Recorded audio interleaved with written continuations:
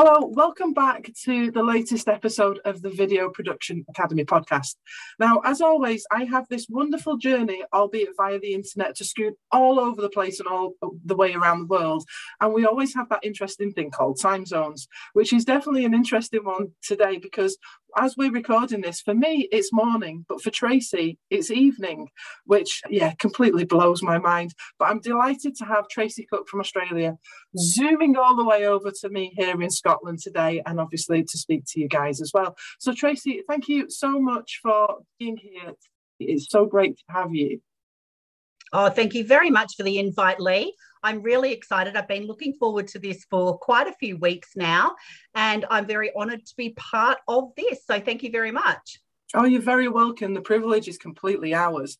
Firstly, what I would love for you to do is to introduce yourself and let the audience know more about what it is that you do. Well, my name's Tracey Cook. I'm in Perth, Western Australia, on the other side of the globe, which is wonderful how we can connect globally. And I help creators launch, brand, and market their podcasts for passion, purpose, and profit. I love that. Passion, purpose, and profit. That just sort of sums everything up that you could possibly want in 3 words.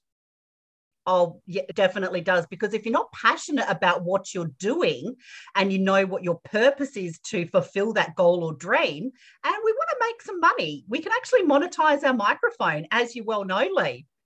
Absolutely. And I think sometimes in business, that is one of the biggest stumbling blocks for people is actually the making money element. Like there's something wrong with doing that. Like we shouldn't be doing that. Well, there's definitely a money mindset or a money block or those self-limiting beliefs that we're not worthy of that, or imposter syndrome. I don't think I'm expert enough to receive money for that, or to ask for money, or to close the sale. And you can definitely do that because everyone's got value and merit. And if we're running a business at the end of the day, just getting over those money mindset blocks can really, I call them success blockers, can really get you to next level and monetize your mic with power. I love that. Now, I'm not going to make a guess on what age you are compared to what age I am, but I would say that we're probably somewhere similar. And I know that certainly video work and podcasting, especially podcasting, was not even considered when we were going through the education system. I did the very first year of media studies that was ever offered, I was on. So it's been quite a journey for you to get from where you started out to where you are now. And I'd love to hear more about that. Oh, definitely. I always love sharing this story because I am mid-century. We have 4 adult children, a teenager, and 9 grandchildren. So I've been around for a while, and you're dead right, Lee. When I was growing up, things like the profession of I want to be a professional YouTuber or I want to be a podcaster, those things weren't even heard of. And I really love how you can embrace your passion at any age. So you're never too old to dream another dream. And it's really interesting because I hear a lot of people my age and above, and you probably relate to this as well. And they're like, oh, I'm too old for that. And I say, you are never too old to learn a new skill. And they go, oh, I'm too old to learn technology. You're never too old just to press play and take action. Yes, I couldn't agree with that more. So how is it that you found yourself into podcasting and into using video? This is a really interesting story. In 2019, I was in a reality show for entrepreneurs in the US, and it is a long plane ride home, 36 hours, a couple of plane trips. And it's a long time to think because on this reality show, everyone was sharing their stories and we had cameras up in our face. And I thought, no, not me. I'm not going to share my story and get that ugly cry on there. And it was a long time to think on that plane coming home. And at the time, I was radio announcing in Perth, Western Australia. And it was just when the 2020 was kind of coming in. And I thought, there's all these people that want to share their stories, and I need to give them a platform. Now, back to the question that you asked is, at that time, podcasting was still new to me. So what made me come forward is I already like to talk to people. I can catch an Uber ride and know the Uber's life story in a 15-minute Uber ride. And I thought it is about time that I actually show my face with my voice, because sometimes when you're a radio announcer, people know you by your voice. You meet them face to face and they have a completely different concept of what you should look like. So it was time then to show my face and really press play and take action and take that next step into media. I think that's brilliant. And were you nervous about appearing on camera? Because obviously, if you've been working in radio, then you're used to speaking, you're used to the media, you're used to the fact that you're speaking to people, but there's an anonymity, like you say, of it just being a voice. So what was it like to then say, actually, I'm going to show my face as well? Well, in the radio studio, you've just got your mic, you've got your fellow colleagues, and you're kind of in your own little bubble. And that's a great question, because when I actually took the step, I was nervous. I was really nervous. And I had all these Post-its around my screen, and I had all these little prompts, and I practiced in front of the mirror quite a few times, and I stumbled over my words, and I found it really out of my depth. And I thought, and the imposter syndrome sunk in, like a lot of people. It's quite normal. Oh, well, people actually want to hear what I have to say. Will people actually relate to what I'm going to say? Will they get value? Is it educational? Is it inspirational? How often do I do it? And it was really scary and nerve-wracking. Although I was used to speaking into a microphone, speaking into a camera was a whole new ball game. But I felt the fear and I'd done it anyway. And I missed all of the Post-it notes that were around my screen. And I was looking outside the camera. I was actually looking at myself instead of into the camera. And it was the worst, the worst video that I've ever done. And I look back now and I just think you just take that imperfect action, you just fail forward and you just keep going until you increase your skills, until you hone your skills and you get better at it. And that is the only way to do it. And each time it is scary. Each time I break out into a red rash and cold sweats. And, you know, it takes me 5 or 6 takes to make a video still, sometimes, even now, after being a professional podcaster for many years, I still get nervous. And I think the moment you stop being nervous, then you need a new level, you need a new devil to reach that next step. I seem to find that if you are not nervous about it, sometimes you lose your focus. If you get a bit too blasé, that actually you end up with a bad video because you're not focused enough, because you think, I've got that. And the other thing that I see quite often is people don't put the preparation in that they need. They think that they can just sit down and speak. And like you, I don't have all the Post-it notes on today, but I have been there and I will do that, where I've got maybe 15, 20 Post-it notes around my monitor so I know what I need to hit. Because otherwise I either dry up or wander off on a completely different tangent. Definitely. And, you know, there's only a very, very small amount of natural speakers, maybe ones that have really honed that skill. And it's taken them 10 years to be an overnight success, to be a natural speaker on video and camera, right? But we don't see the work that goes in behind that. Maybe people are going to Toastmasters, they're going to networking sessions, they're working with a speaking and presentation coach and things like that as well. And that's all good if that's your brand and that's where you want to be. But sometimes I find that just winging it and being vulnerable and doing the ums and stumbling over your words, it makes you more relatable. And people that relate to your realness and your uniqueness, and when you're sharing vulnerabilities and you're showing up as yourself on camera, I think there's a special uniqueness around that as well. And although we all love watching that professional speaker and we're really drawn into their room, I really love watching people that have just pressed play for the first time and they're stumbling over their words, but the value they're giving, you excuse the ums and the buts and the dog barking in the background or whatever, because what they're delivering has got so much value and education or inspiration that you ignore all of those other little incidentals sometimes as well. It's okay to be an imperfect speaker at those times also, I reckon. I love that. And you're so right with what you say. And I always say that we have a responsibility, if we have a message, to be able to put that message out there. And this is what the podcast is all about, is to show regular people like us that have taken imperfect action to be able to start to get our message out to the world. Definitely. And I think if you come back to the passion portion as well, if you are so passionate about what you are doing, you will find a way to overcome that.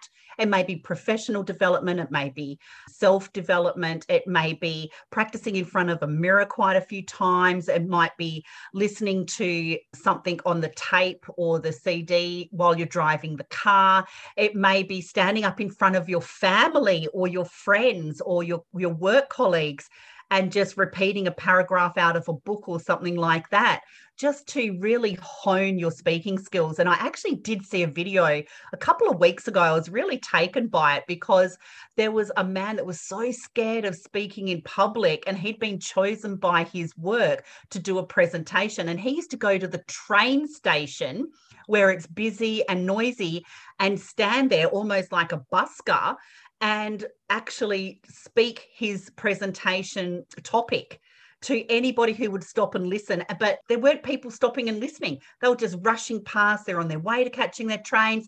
And he stood there and just at the top of his voice, his tones went up and down, his posture changed.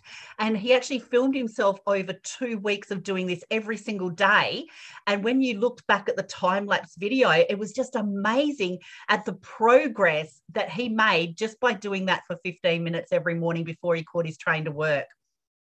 That is so brave. As an introvert, that's just nope on so many levels. And he was a total introvert. Yeah. And I just loved watching his journey. And when they pieced together the time-lapse video, just showing him standing there shaking with his head down at the train station. And then on the last day, he didn't care. He just so enveloped his own uniqueness and his own passion and his own style. You could see his style evolving as well. And I think many people that are now kind of a little bit seasoned on their podcasts and their videos, you look back at all those early ones and you can actually see how seasoned you actually have become, or what patterns come up quite regularly as well. And even with head movements, with eye contact, with the way you're postured, the way your eyes sparkle, if something exciting happens, the way your tonality goes. I love hearing and seeing people's journeys all the way through. And although it's really hard to watch your own videos because you're always your own worst critic, right? I think it's important for us to go back and see, okay, what did I do right? What could I improve? And what will I add on my next video? And they're the 3 things that I actually watch on every single video that I do with those 3 things. I think that's a great idea. Definitely something worth doing. And it is worth watching yourself back on video, because I think after a while you kind of desensitize to it. Because I edit all my own work, it means that I have to see myself, and it does start off very cringy. I think anybody that isn't cringy is at the beginning is probably lying, because it's horrible to start off with. But as you see yourself more, you accept how you speak and accept how you look. And actually, I think that is a very healthy journey to have as well. Definitely. And it's self-acceptance and it's self-love. Because you kind of go, gee, I'm really good at this. And then you play to your strength. And then it's kind of, this needs a little bit of work or tweaking. So you can actually do your development. If you're pausing or blinking for too long, or you're looking off in the distance while you're talking, they're the kind of things that really attract your attention. You think, wow, I need to work on that. How can I improve that? So on the next video or the next podcast, I can just tweak a couple of things to get even better and to be able to develop, because we want to develop. We don't want to stay stuck in the same genre. We don't want to get stuck in the same tonality. We don't want to get stuck in the same posture. And we don't want to become, and you said it before, Lee, we don't want to become too blasé where we're just kind of like, oh yeah, here's another podcast, here's another video, here's another interview. And I'll just say the same things in the same tone. And I've said it 1,000 times. So if somebody is following you, your audience, your tribe is following you, and then you're posting on media, I've been on this interview and that interview, and it's all the same, you're going to lose your audience. Because they're like, oh, I heard that before, You want to be able to add those little improvement elements or surprise elements. So it brings the audience in like, oh, I didn't know that.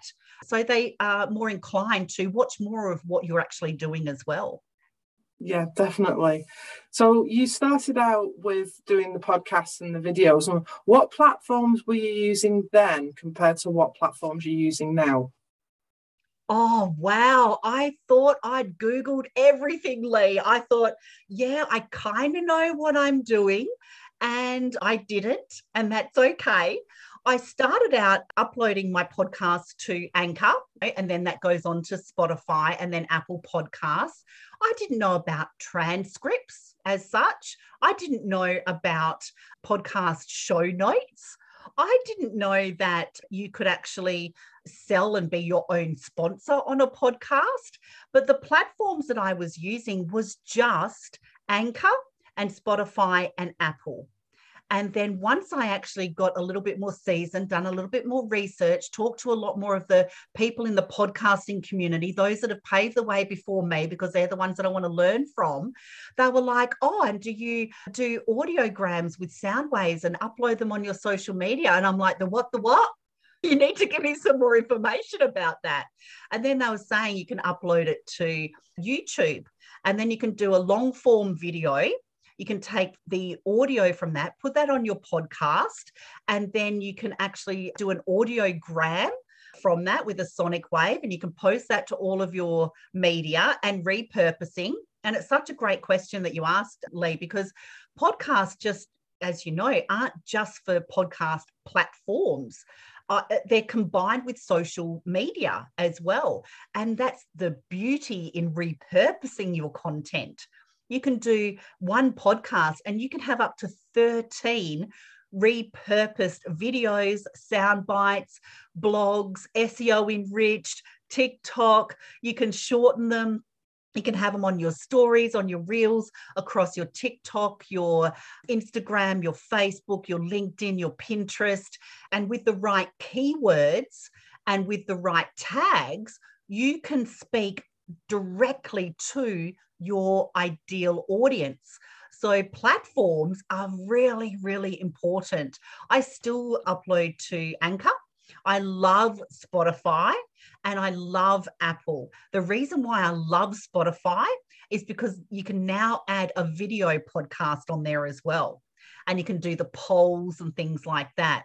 Apple is fantastic. That's what it's best known for, is their Apple podcasts. But across all of the social media platforms, if you're just posting your podcast to the podcast platforms, then you're kind of missing the other half, I believe, with not adding social media marketing to that as well, because they're a couple. The podcast hosts and the social media platforms, they have to work in sync together. So I'm across all of the platforms, and by repurposing one podcast episode in 20 minutes, I can repurpose all of the content across 13 media platforms. That's impressive. It takes me way longer than 20 minutes.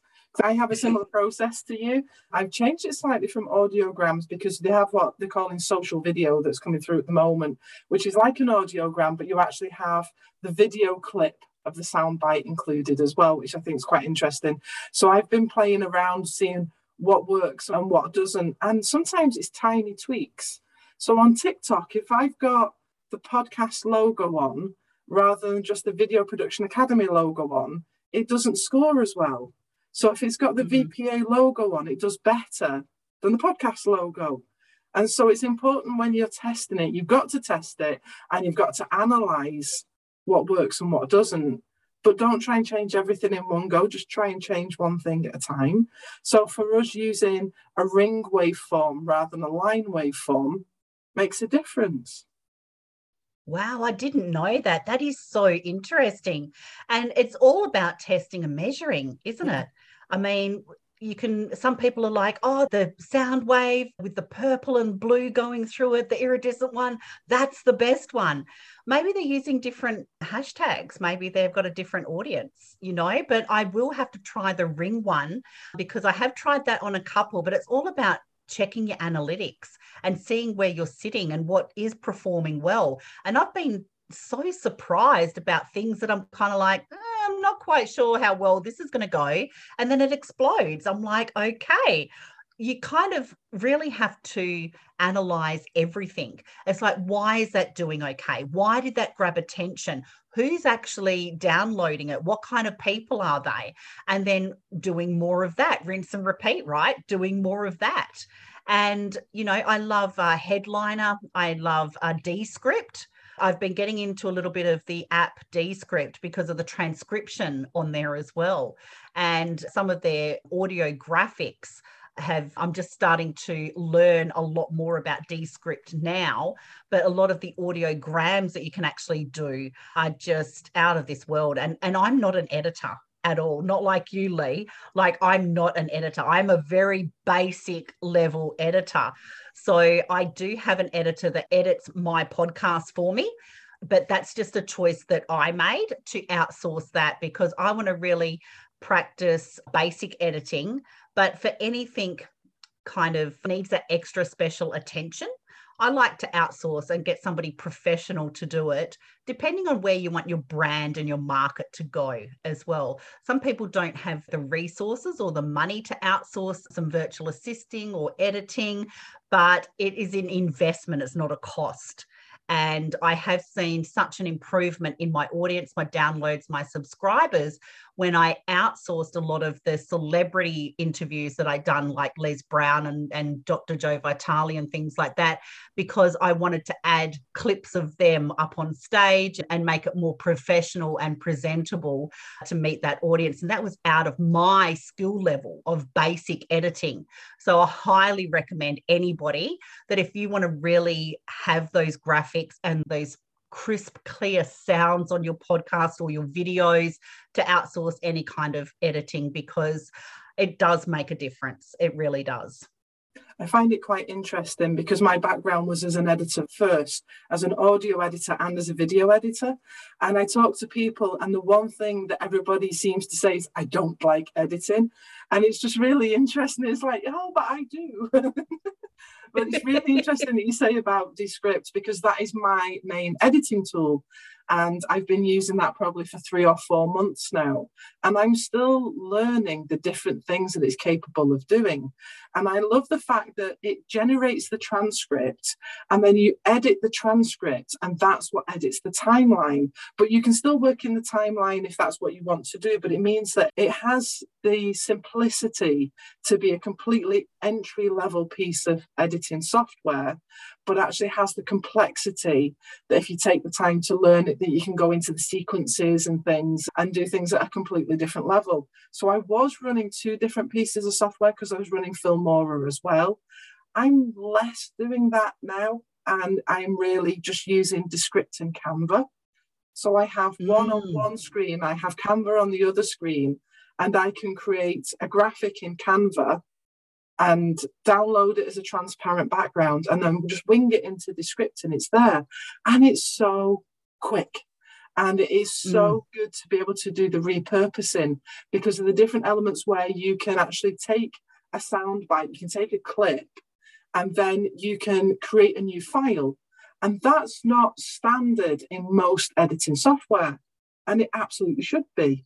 So there's some of the functionality in there just makes our job so much easier. Definitely. And this is what I've been learning with Descript, because it's about the same as what you've been using it for about 3 or 4 months. And I find editing a little bit too advanced for me. I think I don't have the patience to go back, and time. We're all time poor, or we've all got different experiences about what we want to spend our time on. And I love learning it. But just the capabilities that Descript has got is just absolutely amazing. And they do have their own training videos as well. and they're short and they're concise, and then you can actually see. So if you're a visual learner, click here, go here, do this. And I'm like, oh, this is perfect way to learn. But it's great if you're kind of entry level as well, to have that training support. And I've had to use their Descripts support line a few times as well. Really quick responses and really easy and simple to understand. Because I think as soon as somebody hears editing, they think high tech, high cost, lots of hours, which sometimes it can be. But I think full screens. But when you actually find an app like Descript that is just so simple at an entry level, you can just start off at the basic, work your way up. I just think it's amazing the amount of things that apps can do in that space at the moment. I think one of the really important takeaways from this is you don't need to have a big budget, you don't need to have fancy equipment, and you don't need to be technically minded. It's about finding the right things that work for you. So quite often I film on my iPhone. I find that my iPhone's ability is not that much different from the studio cameras. So we use Sony A6400s in the studio, and they're lovely cameras, and they give a clarity and a crispness that you don't quite get with the phone. But you know, the phone is a really close second. And so I can go out and I can film really quickly. So I've just been in London for a couple of days at an exhibition, and I was literally just flicking across and filming within a second. No setup required. It's just point, go, you're done. And you didn't need to have any technical ability. It's about having that imagination to do it. So it's about finding the right solution for you, the right app, the right technique, the right workflow, if you will, to suit what it is that you want to do. Definitely. And so many scheduling tools as well. So after you've kind of edited your podcast, it's all ready to go. Just those, and a lot of people batch create. So they'll sit down for a whole weekend or a whole day, and they'll batch create for the next week or fortnight or month. And that's what I do. I free up my time by batch creating. And actually this afternoon was a batch creation this afternoon. So I made 30 videos, and that'll last me for about 40 days, and I'll repurpose all of that content. There was a few costume changes. There was a few breaks in between. But once you actually get into that mindset and you're just creating content and you're in that zone, you know, you get a little bit tired afterwards, but at the end you're like, oh, if you get sick, if life happens, if you have to take on a couple of days off for an emergency, you know that your business is taken care of. And you just have to set aside that time, get in the zone, plan it all out, you know, be strategic about your content. There's nothing worse than getting up in the morning and going, what am I going to post today? What am I going to talk about today? What am I going to do when I press live today? If you've already just spent an hour to write it all down, batch create your content, set aside the time, get in the zone, record it all, and then you've got a couple of hours or a couple of days to go and repurpose all that content, and it frees up your mind. It frees up your time, and then you're okay for the next month or week. And I find that a lot more people now are batch creating and then going and scheduling their content as well. I use Metrical, and you can plan and schedule your content across all of the platforms on Metrical, and then it's all done. Everything is all done within a couple of apps and a couple of days for the month. And then you can monetize on that and then use the rest of your time strategically to do your follow-ups and talk with potential clients and book more people on your podcast, and making sure that whoever's watching it on your social media platforms that you're connecting with to be able to monetize your microphone and have those conversations, see if it's a fit, if you can work together. And then those conversations turn to conversions into your product or your service or your opportunity. And sometimes it's not a product or service opportunity. Sometimes it's a networking or a collaboration, or a few times what I had to offer wasn't a fit for a few people, but those people reached out and said, hey, can you come and do a Facebook Live training in my group? And I'm like, yeah, I can. And they'll come and do one in my group. So sometimes your product or your service or your opportunity isn't necessarily a fit, But it doesn't stop there. If you've really built that rapport and you're showing up authentically and genuinely, and you've freed up that time from batch creation and scheduling, you can have more conversations. And I think that's a thing that some people are really moving towards now, because the apps are just making it so much easier. This whole podcast has been full of gold nuggets for people to take away. So I feel really mean saying, could you give us some tips for people starting out on the video journey? Because really, just listen to the rest of the podcast and you'll be there. But I'm still going to ask the question. So starting out, I always say, know who you are talking to. Because without that, you don't know your audience pain points. You don't know what problems you're solving. So you can't create content if you don't know who exactly you are talking to be able to solve their problems. And when you're solving their problems, you're adding value to them. That could be inspiration, it could be educational, it could be an ebook, it could be a checklist, it could be a PDF, it could be joining your Facebook group for additional training, whatever it may be. Know exactly who you are talking to. Number 2, I'll give you my top 5 tips, actually. And I say this quite often because it's a proven strategy. It's a blueprint to success. So number 2, after you know who you're speaking to, create content to speak to that audience. And don't jump on and go, hey guys, or hey Facebook, or I'll just wait for more people to pop on. No, you speak to one person. You speak to that one person. And you solve their problem. You look straight into the camera and you talk directly to them. How are you? This is the top 3 tips for, and you'd be able to solve their problems. Now, another great website is called Answer the Public. You can go on there, you can type in wellness, health and wellness, and it'll come up with what people are actually searching for. And you can create content around that. It could be health and wellness on Answer the Public website, and it'll come up with lose mum belly, or lose belly fat, or sleep better. You can create content around that, and then you're talking to your ideal audience. And the 3rd tip is be consistent. Don't just post 10 videos and then 3 months later, you're going to post another 10 videos. Be consistent. Diary block or set a timer, whatever works for you. Everyone's got their own lives, but I'm a firm believer, Lee, in diary blocking or setting a timer. I've actually got one of those timers, those egg timers you turn upside down, and you set aside 15 minutes to create your content. You advise your family, you lock your door, you have your private space, you go sit in your car, whatever it takes. Be consistent. Even if you don't feel like it, that is the time where you actually need to go and do it. Because if you treat your business like a hobby, you're going to get paid like a hobby. If you treat it like a business, you're going to get paid like a business. Now, the 4th tip after you're consistent is follow up. If people have engaged on your Facebook Live or your TikTok or your podcast and they've left comments, go and comment back. What did you find best?